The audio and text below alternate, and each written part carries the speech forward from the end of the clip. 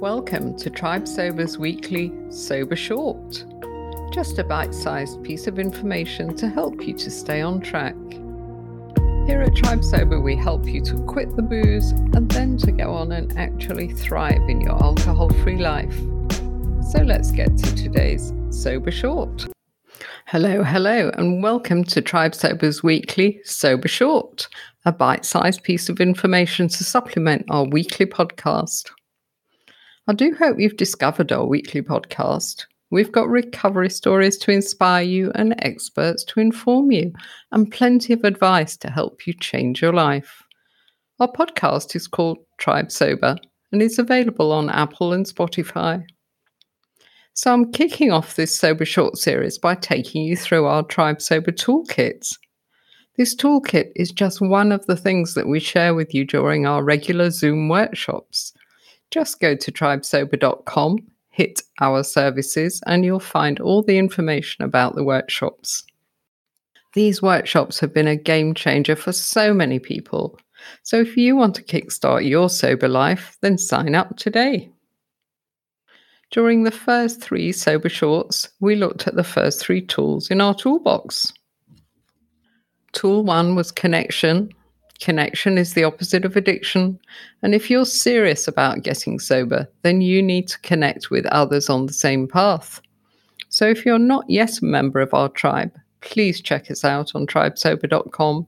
Just hit join our tribe to read about the benefits of membership. Tool number 2 was get moving. Now we all know that exercise is good for us, and many people exercise daily.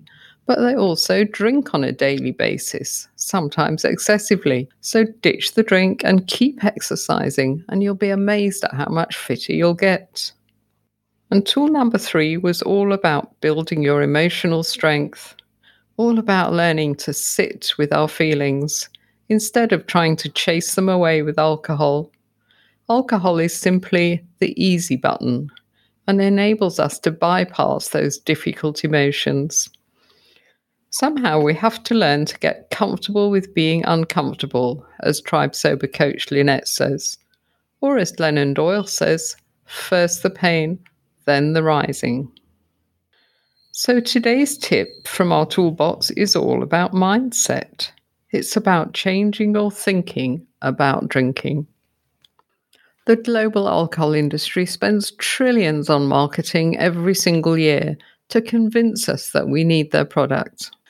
The wine industry in particular has done a stunning job marketing to us ladies during the last 2 decades, and many women now believe that drinking wine is essential for a full and happy life, not to mention an essential parenting aid.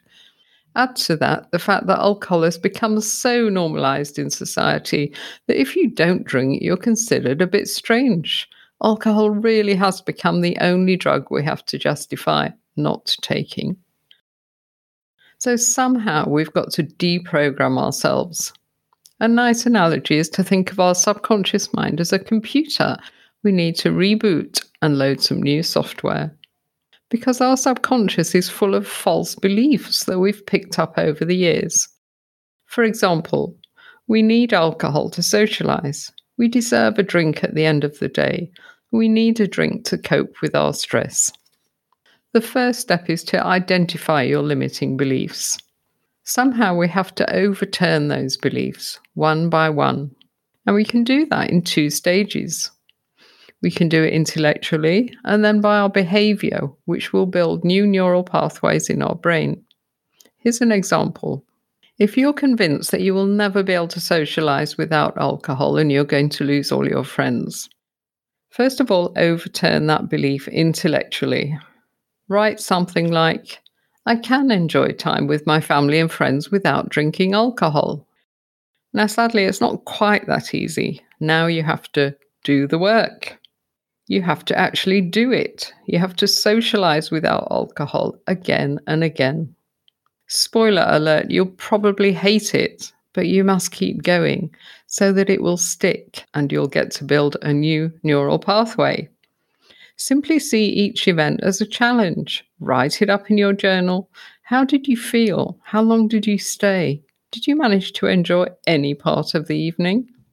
If you have been drinking and socializing for years, then it can take months to reverse this, to convince your subconscious that yes, you can have fun without it, but it's definitely possible. You can believe me because I've done it. It just takes courage and perseverance. It means pushing out of your comfort zone. We give alcohol far too much credit for the good times, and somehow we have to uncouple that alcohol/fun connection. After all, when we were children, we didn't need alcohol to have fun. We didn't grab a beer from the fridge when we got home to help us to recover from double maths. Keep socializing sober and gradually it will get easier and easier, until one evening you'll realize that you actually had a great time and you weren't drinking. That's not the end of the journey, but it is a breakthrough. There will be more social events which feel awkward and endless, but gradually you'll get better and better at this. You'll begin to relish the fact that you can jump in your car at the end of the evening and drive home safely, and then wake up with a clear head and perfect recall. So that was tool number 4 from our toolbox. Changing your thinking about drinking. All about mindset. Always remember that this journey is about mindset. It's not about willpower. Willpower has its role and it's great at the beginning, but it's not sustainable. If you've got a favourite tip that you'd like me to share on Sober Shorts, then just mail it to janet@tribesober.com. And don't forget to check out our weekly podcast. It's full of recovery stories and expert advice. It's called Tribe Sober and it comes out every Saturday morning. Thanks so much for listening. I'll be back with our main podcast on Saturday and another Sober Short next Wednesday. So that's your Sober Short for today. If you're looking for a small and friendly sober community to help you to escape the booze trap and boost your health and happiness, just go to tribesober.com and hit Join Our Tribe.